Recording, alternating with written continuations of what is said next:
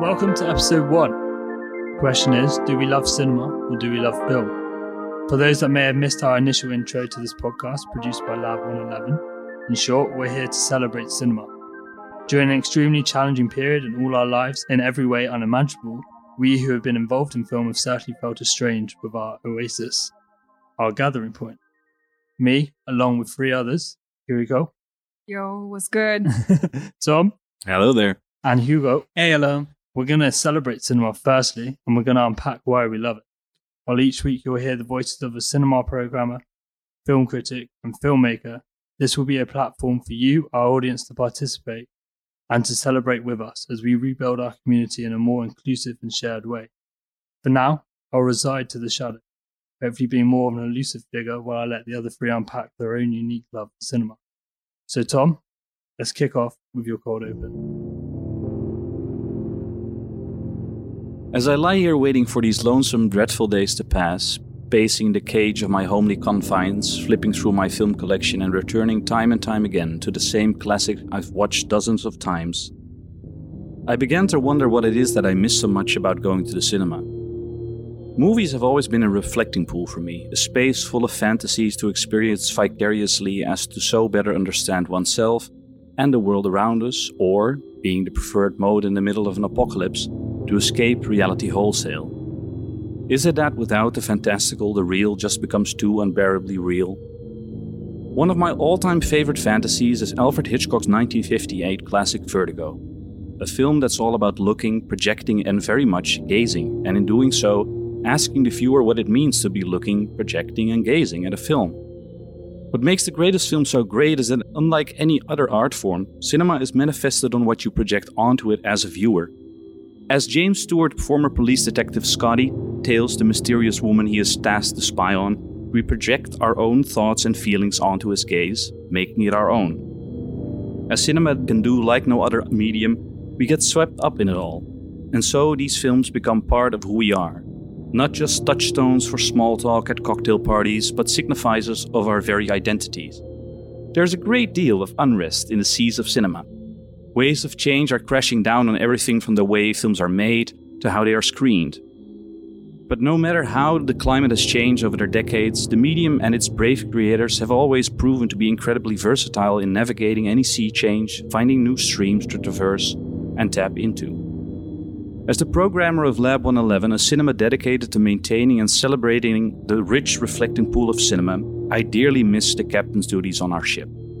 There's nothing like putting together the puzzle of a film programming and sharing the experience of escaping into films with others in the magical dark of a film theater.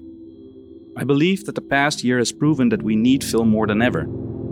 That we need those 24 frames per second to encounter life through fantasy.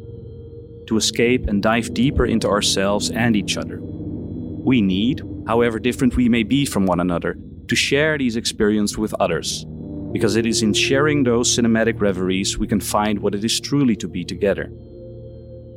As I lie here waiting for these lonesome, dreadful days to end, wishing to return to my beloved cinema and the beloved visitors who frequent it, I'm reminded of 2 Morgan Freeman voiceovers.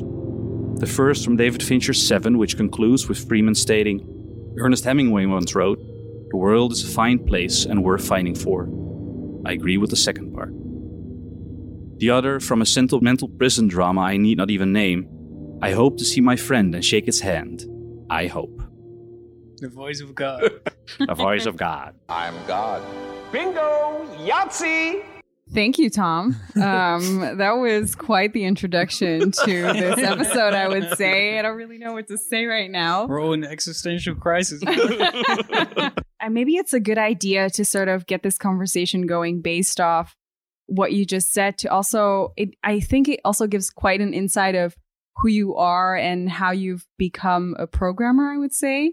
Because since you've mentioned Vertigo as one of your favorite films, what does that say about you? Are you also a voyeur just as Scotty is his name, yeah? Yeah. How did that start? That's immediately diving into very personal things.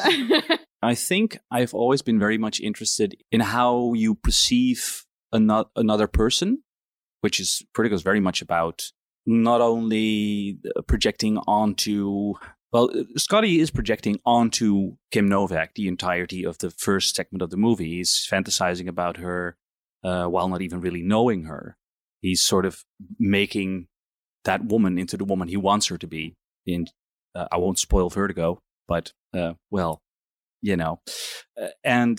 I think that if you take away the sort of male-female relationship that's in there, it does say something very interesting about how we sort of project our own interpretations onto somebody else in general, which is a very difficult thing because if you look at somebody, you think you know who somebody is, but your interpretation of somebody is based on what you bring to a relationship, I guess, to how you perceive somebody is based on your own memories, feelings, stuff like that, which is also very much the case with cinema and looking at a movie, I think.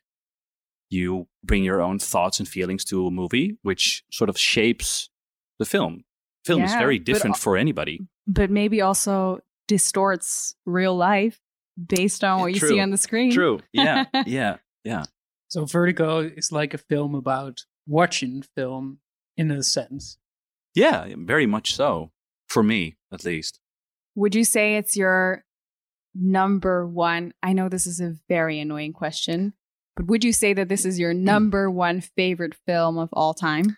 Well, we should immediately dive into this horrible thing that what is your favorite film and does that even exist? I think it's a good way of getting to know each other at this moment. For years, I had this very weird thing that I had a couple and I picked the one that made sense in the conversation at that moment. So I had a very pretentious one, which was at that time Pierrot le Fou by Godard. Pierrot le Fou. Bang! Okay. We have a buzzer now. And then a couple of other ones, like Apocalypse Now was in there quite recently. A Serious Man by the Coen Brothers was number one. And then at some point I told myself that I had to have a real number one, which was just going to stick. And that became Vertigo. I think it's a very good one to stick with. Thank you. It's an excellent one to stick with, but it's interesting that you say that you had a couple and that you could just pick the one that's most maybe convenient as well in a conversation. Yeah. Like your favorite film is maybe not necessarily your favorite film of all time per se, because it doesn't even exist, but it's more kind of like a performative tool. Like you try to shape your identity based on this one particular film, right? It goes along the lines of what you said earlier, of projecting your reality based on whoever's in front of you, sort of shaping your movie preference around that in some way or another. So if you would be put on the spot, Kirika, what would you say is your favorite film? Damn, I'm so never prepared for this question. And I think I don't have a couple to choose from. I just go with whatever my heart says in that moment. But I think in general, so I really like documentaries, right? That's what I watch most of the time. The films that I like most are very opposing from one another. So on one side, I really like films that are realer than real. So primarily documentaries by, I would say, like Werner Herzog, or one of my favorite films of all time is The Act of Killing. But those films also imply the fantasy of people, real people who are living a life that's larger than their own life. So basically, they're documentaries that go more towards fiction, or at least people who think they believe in some type of fiction world, that are bombastic and big and colorful. So, I mean, I also really like big and bombastic fiction films like Fellini or whatever. But I think it sort of goes somewhere in between real and very painful and beautiful and very colorful. So, yeah, but I don't know, if I would have to go with one, I would definitely say The Act of Killing. It sticks with me and I think about it quite a lot. Like Vertigo, also a film about projecting and about movies in a sense. It's an interesting choice. It's a beautiful film. What do you think the relationship between the real and the bombastic says about you? Damn, I think I also live in a fantasy from time to time. I mean... Well, this year, we've all been living in a fantasy. Not a nice one, by the way. But. Yeah. It's also, I mean, in the end, everyone who loves film is escaping from real life, essentially. And I think I relate to people who believe they're escaping from real life as well. So that's the painful truth. Your preference for documentary or bits of nonfiction, does that also combine with your work as a journalist? Is that maybe also why this overlap is there? Yeah, I think so. Or at least I studied history. So I've always been interested in how reality is written down, or painted or recorded in any way or another, which, of course, studying history, you discover that is always distorted, which in documentary, I feel like you can get to a sense of human life or human emotion that confronting people with a camera it brings out a new way of looking at yourself, but also of people who are in a film realizing that they can become something else, which is something that I like very much. So yeah.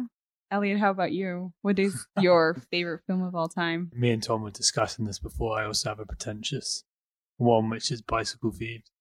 That's cute. Yeah. Bicycle Thieves is not a pretentious film. No, it's very cute. It's not heart-wrenching film. But it's the kind of film you say, just to show that you have some sort of film knowledge. I know the Italian neo-realist cinema. But otherwise, I'd say Sorry to Bother You by Boots Riley. Hey, young blood, let me give you a tip. Use your white boys. That one I just really like as well. That's an interesting contrast as well. Yeah. What about you, though, Hugo? Come on. Well, the film critic. I feel, do you have a pretentious one, or are you very sort of honest? Please say Citizen Kane. Please say Citizen Kane. It's not Citizen Kane. Makes no sense. Although, just say for it. a while, no, I'm gonna upend you. For a while, it was The Trial by Orson Welles. Oh wow! Oh, wow. Yeah. Which I had but that's maybe also I do get into these fits of obsession over a particular either subject or genre or director or era. So for a while I was totally obsessed with the combination of Kafka and Orson Welles. And so I just did the whole Kafka and the whole Orson Welles thing simultaneously, and that all collides quite well with The Trial, Orson Welles' adaptation of Kafka's book, of course. I'm now really obsessed with Clint Eastwood films, so I could actually make the case that Sully is my favorite film of all time, but I would be lying maybe a little bit. It would be like Tom's performative party trick. Maybe at the moment. I'm going to trademark that. My favorite film, I think, would be Terrence Malick's The New World, though, which you could say is pretentious based on, depending on what kind of person you are. I don't think Terrence Malick films are pretentious at all. Even his later films that everybody seems to hate.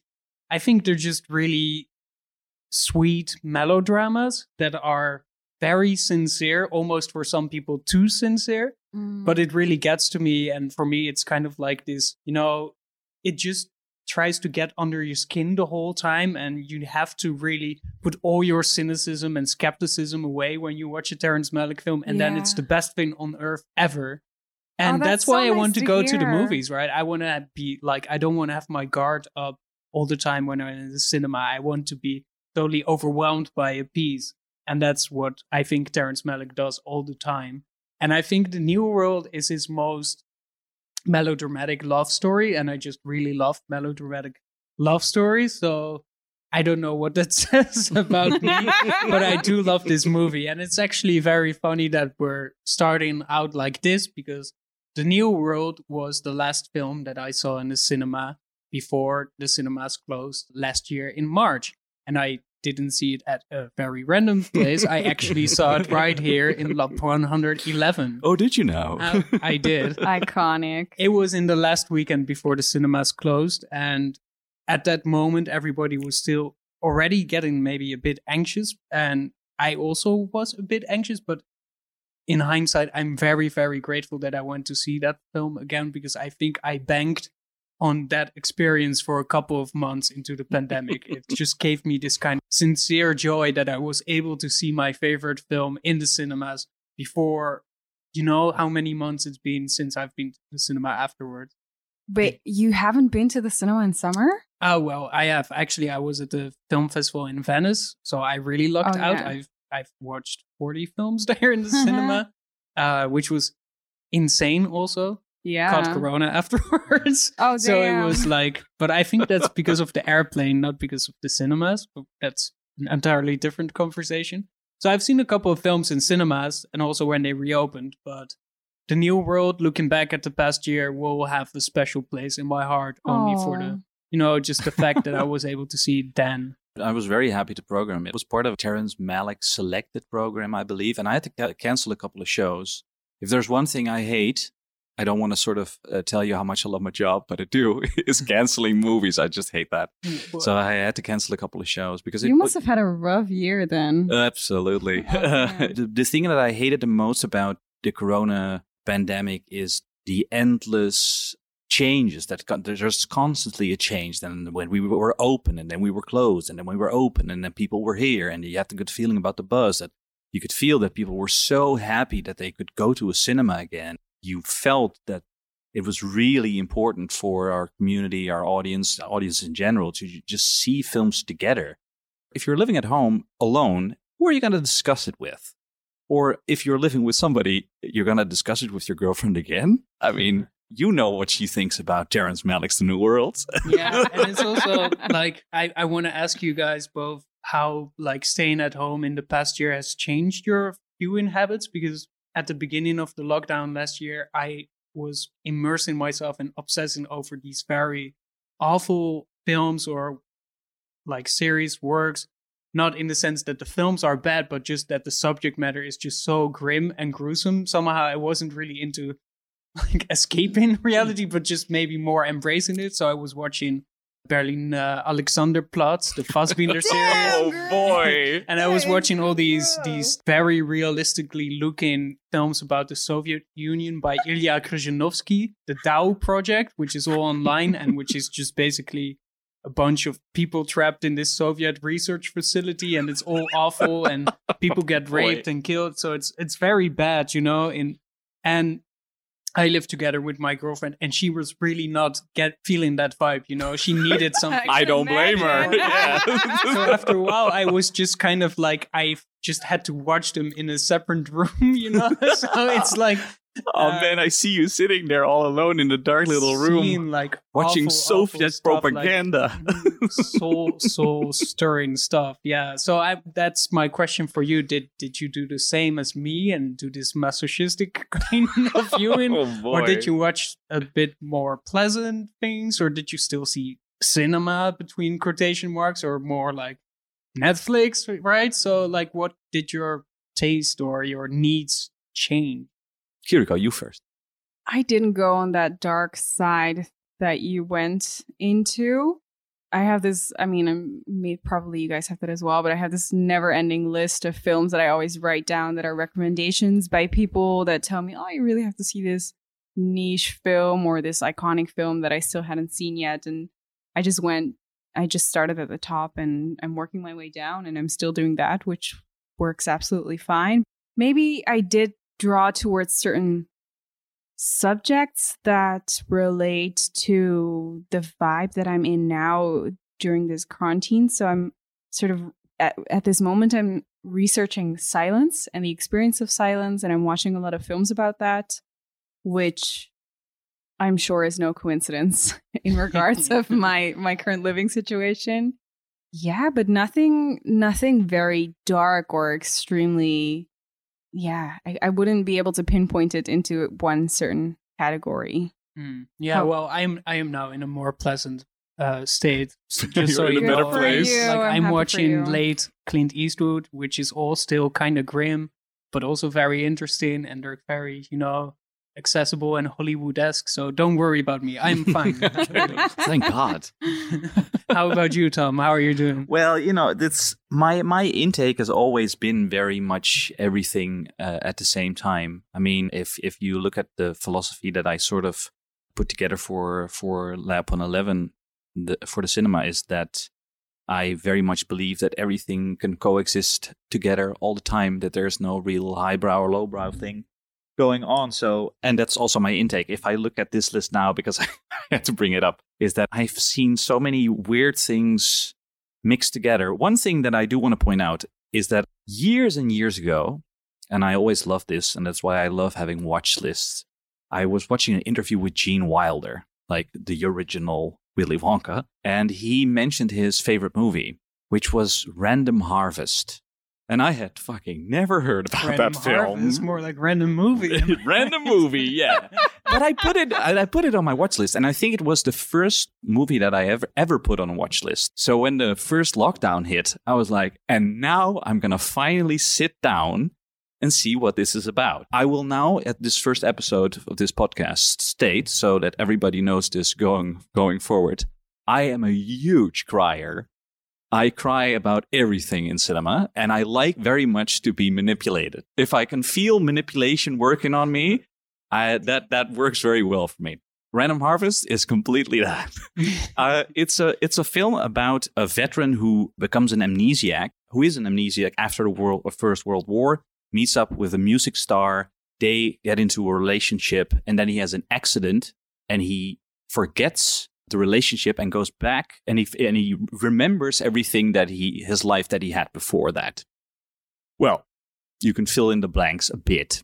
Well, he couldn't, but you can. And so it's like this incredibly sentimental American classic from 1942, which completely flopped. So I watched that, but then if to sort of show you a bit how my brain works, the last thing that I saw at home was You Don't Know Me. Know Me is not, it's the name of the girl from the character from Showgirls. Thanks, it's a Versailles. Which is like a far too long documentary about if Showgirls is complete crap or if it's a masterpiece. Masterpiece. I would also say masterpiece. But I would say, and that's the thing that the documentary tries to get into, and it may be also something interesting to talk about, is that it still is shit. But it's a masterpiece, which I find very interesting, that there's like this very sort of interesting group of films, or this sort of, I would almost say a club of films that are, from some standpoints, absolutely deplorably, horribly shit, but still also a masterpiece. I think Sully maybe belongs in this group. You really want to bring Clint into this conversation. Sorry, I'm just going to reference maybe in the coming month Clint every episode, but I think Sully definitely fits in the category. How and why? From one standpoint, all the late Clint Eastwood films look like shit. Like literally, like the lighting is crap. Like the baby in American Sniper, which is just a doll. Yeah, there's just like, he has some cheap cop-outs, but that's also because he manages to produce films very quickly, and he's very old, so I give him a break on that department, because he has some very interesting themes that he's still exploring and that have been present in his work since he was an actor and then a director, I guess maybe over 50 years ago. And now he's at this point where all those themes have become so incredibly reflexive, right? That it doesn't really matter what the film looks like or how much plot or drama there is. It's sometimes the absence of drama that makes the film good, because he's just constantly repeating the same questions, but then giving it just a slightly different angle. I mean, it kind of gets it's just into a mold where he puts things into theory thing, right? That if you have as an artist, you explore a certain theme and you do that very well and you elaborate on that all the time and maybe make it more difficult all the time because you show new angles. Mm-hmm. It adds up. Like the whole oeuvre becomes this accumulative body of work almost. So the single film in itself is maybe not as interesting as how the film relates to the whole body of film. At least that's what I'm now exploring with Clint Eastwood. I feel like I'm just at the tip of the iceberg. There's all of these things, of course, with the hero's journey that his characters have. What is a hero in the 21st century, in an age where we don't really believe in war anymore and where we don't believe our politicians and where, everything is kind of a lie as well. So what is still true about some of those core values on which mostly, the West and America is built? A thing that he mythologized throughout his career all the time, from being a cowboy, to being God knows what else. he is the quintessential American man. So what does it mean to be that? Like, that just gets explored all the time. Suddenly, this is a Clint Eastwood podcast. I'm sorry. No. That's the thing. It's like a film like Sully in itself is maybe not great if it's the first Clint Eastwood you would ever see. You would wake up from a coma and you've never seen a Clint Eastwood film and you would see Sully. I'm not sure if you would like it. But if you see all of these other films, I guess with Showgirls, it's kind of the same, right? If you place it in the system of American movies and of American culture, that kind of culture that peaked in the 80s and then became weird in the 90s, you could say. That's, I think, what Showgirls is about. But I want to go back to this idea, what you're saying, like that you want to be manipulated, right? Yeah. It's an anecdote. I was at a film festival in Poland, in Krakow once, on a jury. It was the first time I was on the jury of an international film festival. And it's a film critic jury. And I was with this ancient Polish film historian and film critic. He could have been Clint Eastwood's age. He was 81 when we were in the jury together. And is also quite old Russian film scholar and critic. And accidentally, or apparently, me and the ancient Polish guy had the exact same film taste, because we definitely preferred the same film. And during our deliberation, we're like, this film is going to win. It was this very sentimental film. I already said I like The New World a lot. So I like sentimentality. And the Russian film critic scholar guy was so pissed off. He hated the film, but we just kind of strong-armed him out, put a vote on it, and that film won. And then later he came to me, he approached me when we were alone, and he said, Hugo, I teach my students. And he looked at me like, you could have been one of my students, the age difference. Oh, I teach my students that cinema is nothing else than a play of shadow and light. If you do any more than engage with the shadow and the light, you are falling in the emotional trap of the movie. Damn. We don't fall in the emotional trap of the movie. We look at film as film. I was like, well, I like being in the emotional trap of the movie. So I'm sorry, but... But you know what's funny? That I'm realizing now that I'm totally on his side of the spectrum. Because I have never in my life cried seeing a movie. And I've truly challenged myself, also during this lockdown, to look at all these films that people have recommended me that they were sure that were going to make me cry. And the moment that I feel wait, you have people who are recommending you films that you're going to cry to? Oh, definitely. But it's also a question that I'm asking people all the time. Have you seen The New World? I'm not a Terrence Malick fan, but maybe I should. Maybe it makes you cry. I don't know. It makes me cry every time. I'll definitely give it a try because it's something I also would like to experience. It somehow seems very relieving for a lot of people. And as you say, it's like a very joyous moment for you in some weird way. Yeah, very much so. Also because I feel that the thing is doing that. And I find that incredibly magical that I'll get this out of the way right now. Yes, I cry right in the middle of The Shawshank Redemption. Although I know that movie is only doing that. That is the only thing the movie is doing. Has completely been built to manipulate your feelings. Not in a sort of grimy, dirty, nasty way of we're gonna manipulate the people now. No, but it is built. It's engineered for emotion. Exactly. Yeah. It is a watch which runs so that you cry. But I have this thing with movies that I cry or I laugh or I kind of do both at the same time when I'm just in awe of how good a thing is. And you can say a lot about this Shawshank Redemption, but it's engineered to perfection, you could say. And that's also something to laugh or cry about, because it just kind of hits you. I think I could put a minute mark on the moment where I have to cry with The New World, because it's the most tremendous sequence in the film. It's coincidentally also around the end, because you have this cumulative process of dealing with all the love troubles that I was talking about and all the other intense stuff that's going on, because it is a film also about colonialism. So it's not just, love. It's like history, Mm-hmm. But there's just this very specific montage and just this very specific shot hits. And of a beak. I mean, it's just a little beak, it's a little bit of water flowing, and it just gets me every time.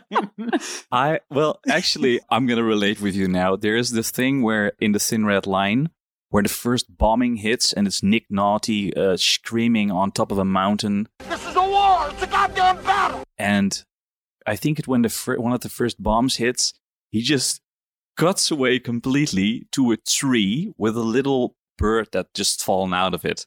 And it's deeply touching I have no idea how. Yeah, I did not have that experience with the Thin Red Line. Tom, do you think about this when you curate your program? That's Are you thinking if I'm going to make people cry? Yeah. No, not really.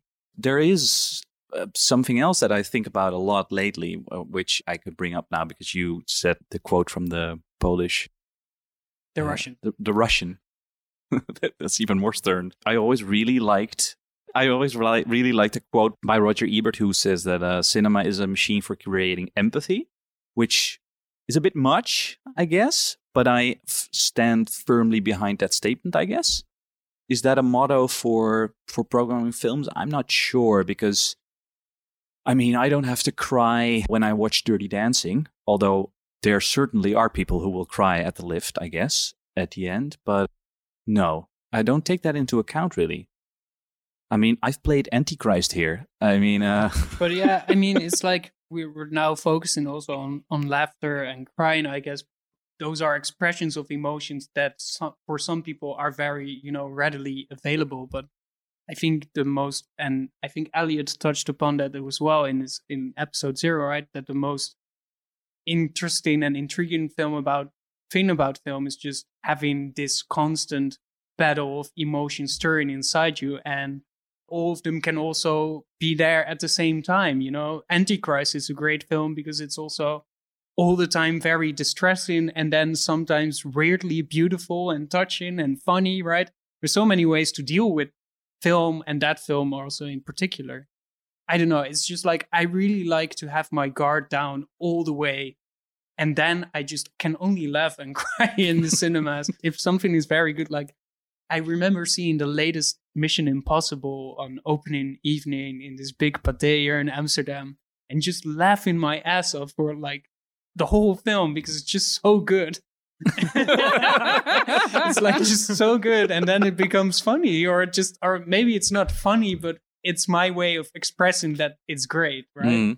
Yeah, that is so sweet. My way of expression, my emotions during Antichrist was that I was infuriated that entire film, and I deeply cherished that experience still. Yeah, that's like just like hating a movie. I had that also with Mother of Darren Aronofsky, but I still hate the movie. I love Mother. Yeah. Oh, I love Mother because I was completely feeling the hypertension all the way, and usually I completely hate that. But man, that was just a B movie made by somebody who was actually trying to pose all sorts of questions and not giving any answers. I want to ask, while we're still staying on the subject of sentimentality, what's your favorite moment here at Lab? And sort of relating back to the question of why we love cinema. That's a great question. Yeah. And see if it lines up with what a couple of our audience members have. Well, the thing a couple of years ago, we started doing participatory screenings because I wanted to bring in like these midnight movie sort of kind of experiences. And I think we started out with the Rocky Horror Picture Show, I think 4 years ago. And done that now more than 12 times, I think. And every single one has been sold out, and every single one has been completely different. People come up completely dressed up as Frankenfurter, or the best thing was that when we did the first one, there was a guy who came dressed up in four different sort of setups he made. And he just started performing in front of the screen, as is tradition. Sweet, yeah. But I mean, we didn't invite the guy. So the next time we didn't get his number. So we thought like, oh my God, I hope he comes again. Next time he came again. Then we just started inviting him and like sort of like, do you want some drinks? Because you're here again. And so we sort of started a collaboration. And then we later did that at Lowlands as well, inviting him again and stuff like that. But on that note, we also started screening the other masterpiece, which is made of complete shit, is The Room. And Tommy Wiseau's The Room, which is still tearing me apart. You are tearing me apart! Sorry about that.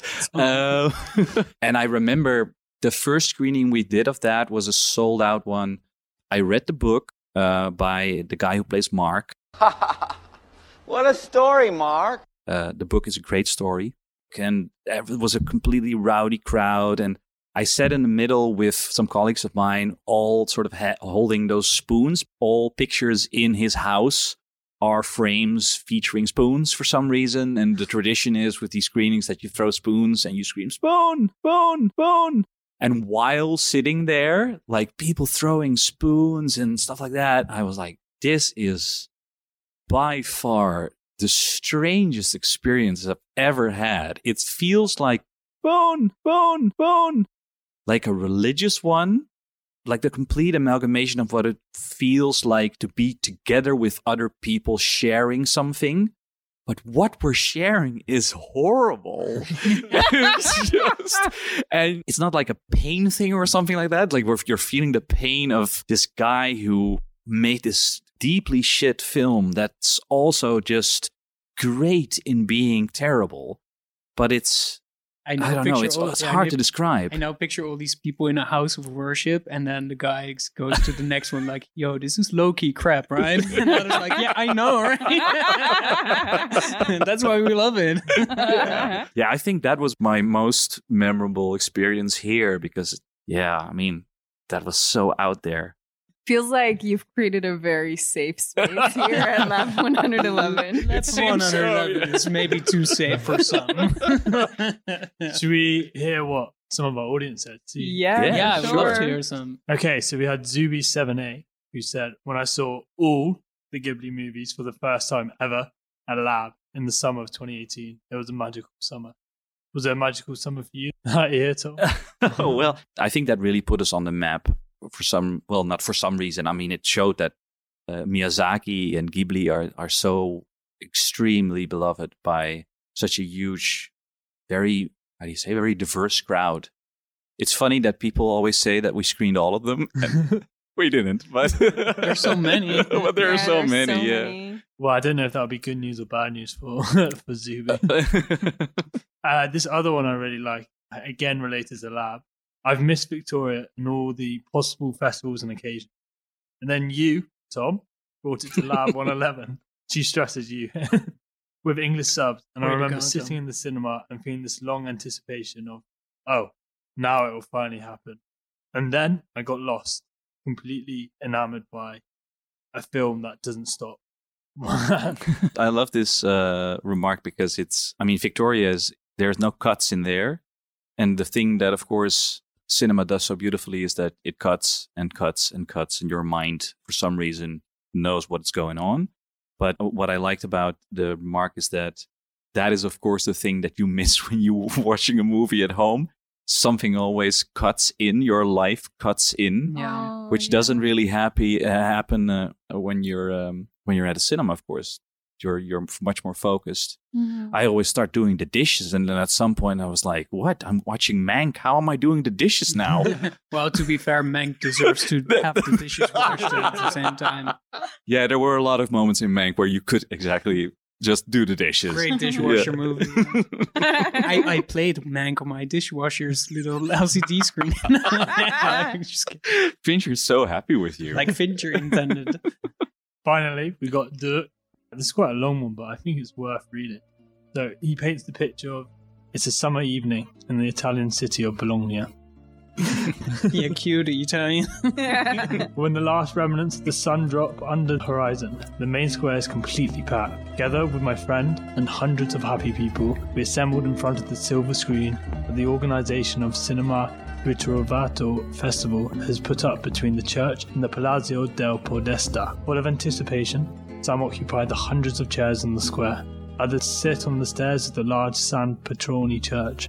It's a scene that quite incredibly repeats every summer night for weeks on end. And this particular evening, everyone is extra excited because after dusk, the festival screens the famous work of Buster Keaton and Charlie Chaplin, their films Cops and The Kid.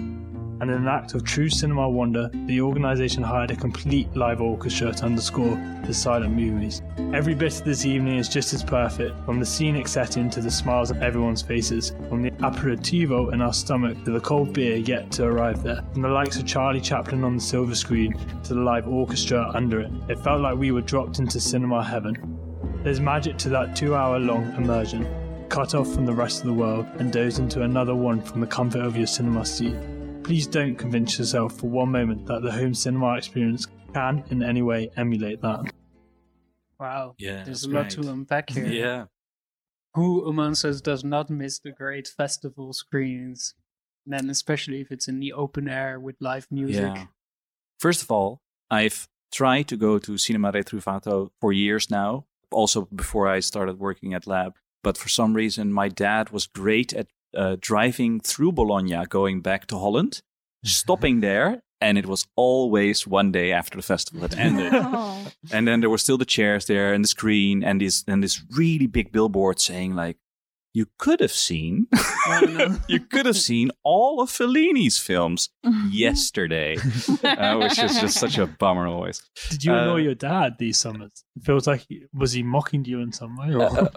No, my dad, he was surely mocking me, yes. This is a very specific trauma for me because I once was in Barcelona with girlfriend ex long time ago, and I was into movies and she was not, and there was a Pasolini exhibition and we did not boy. go. And that's not one where you can where you can say like, ah, come on, just go for me. Let's just watch Salo together, just for me. It was the exhibition. It was not this film screen. Well, it's a trauma. It's triggering. Boy. I now have to think of a thing that I was listening to another podcast, which we won't advertise, where Quentin Tarantino was describing screenings of Salo at his cinema in the New Beverly Cinema, and that there's always, when that movie is screened, some uproar, and that he was saying like this is something that only happens in cinemas. That for some reason that the togetherness can be a powder keg of people. And he describes a woman standing up in the middle of Salo and screaming, Pasolini was killed in a small town in Italy. Good for him. And I was oh boy. Oh boy. And it shows you how cinema can just get under your skin. The Rotterdam Film Festival was last week online, and I really miss people shouting in Rotterdam at the screen. Like, I remember a person, I don't even remember the film, but I only remember a person standing up and shouting, "You are all perverts," and then walking away. I miss being with my fellow perverts on the film festival scene. I know, right? So has this discussion sort of left you really missing cinema? Yeah, I do really miss it. I think all of us understand why we're not doing it all the time right now. But I do feel like everybody is very ready to go back to cinema screening room. There's also a lot of films in the Netherlands that should have been released that aren't, that are actually really good, that I'm really looking forward to. Some of them that I've also only seen at home, which the films don't really deserve. Some of them, like there's this great film called Beginning, which is apt title for our first podcast episode, by this Georgian director, Dea Kolumbagashvili. And it's this very, stern framing, very slowly composed film that in a way so meticulous, but a lot of that magic does get lost when you watch it at home. So when the cinemas reopen, I'm definitely going to look up that one as soon as possible. But yeah. And you, Kiriko? I think I've sort of settled a small home cinema setup, and I've really tried to recreate that experience as much as I can at home. So I have this really huge screen in my living room right now, and I try to get as much popcorn in my home to watch films, which I never do when I go to the cinema. So it's kind of silly. It's more nostalgia. But having this conversation now, it also made me think of many experiences that I had in the cinema in the past. And yeah, I have to say I'm really sad that we can for now just talk about this and not relive it. But it's something to look forward to, definitely. Finally, Tom. Yeah, no, I mean, it goes without saying that I wish my cinema would open again. Last year was just incredibly rough. I was happy that we were open again. I was happy that to see the people, and then I was sad again because I had to see them go. I do, as you guys said, it's a safe place. I do think we kind of created a safe place for people to. I mean, we screen a lot of classics, so it's. I'm always trying to sort of bring a program of things that people wanted to see. As one of the listeners wrote in, like Victoria, for instance, is part of a program we're doing where I try to bring in films that were released like a couple of years ago, but not that long ago, but still should be seen on a big screen. I mean, Victoria is a very good example, for instance, of a film that should be enjoyed on a big screen in focus without cuts. So yeah, I do miss that weird, not only the weird experience, the sort of magical experience of seeing a movie in a cinema, but also just here we go. I'm gonna be pretty sentimental from now on. I think the sort of we have been for an hour. Yeah, no, the sort of togetherness. I mean, like doing stuff with complete strangers that you share something with. It's just fantastic.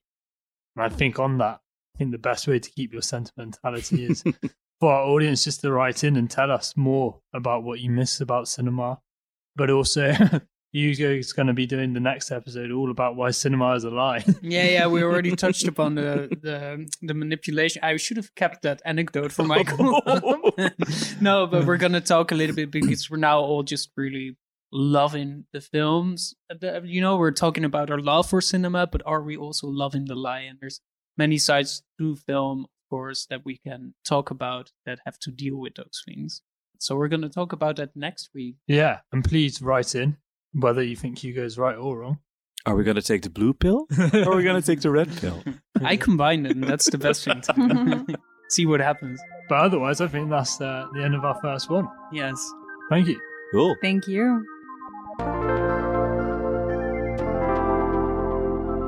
And that's a wrap. Thank you very much for listening to our first show. We hope you enjoyed it. It was a roller coaster. Who would have guessed that Tom cries at absolutely everything? If you head on over to our brand new website, celebratingcinema.com, you'll be able to find a whole list of all the films that were mentioned. So we hope you have some fun diving through that. Otherwise, if you have any questions, suggestions, feel free to email us at celebratingcinema@lab111.nl. Thank you very much, and we hope you look forward to joining us on this crazy old ride. Thank you.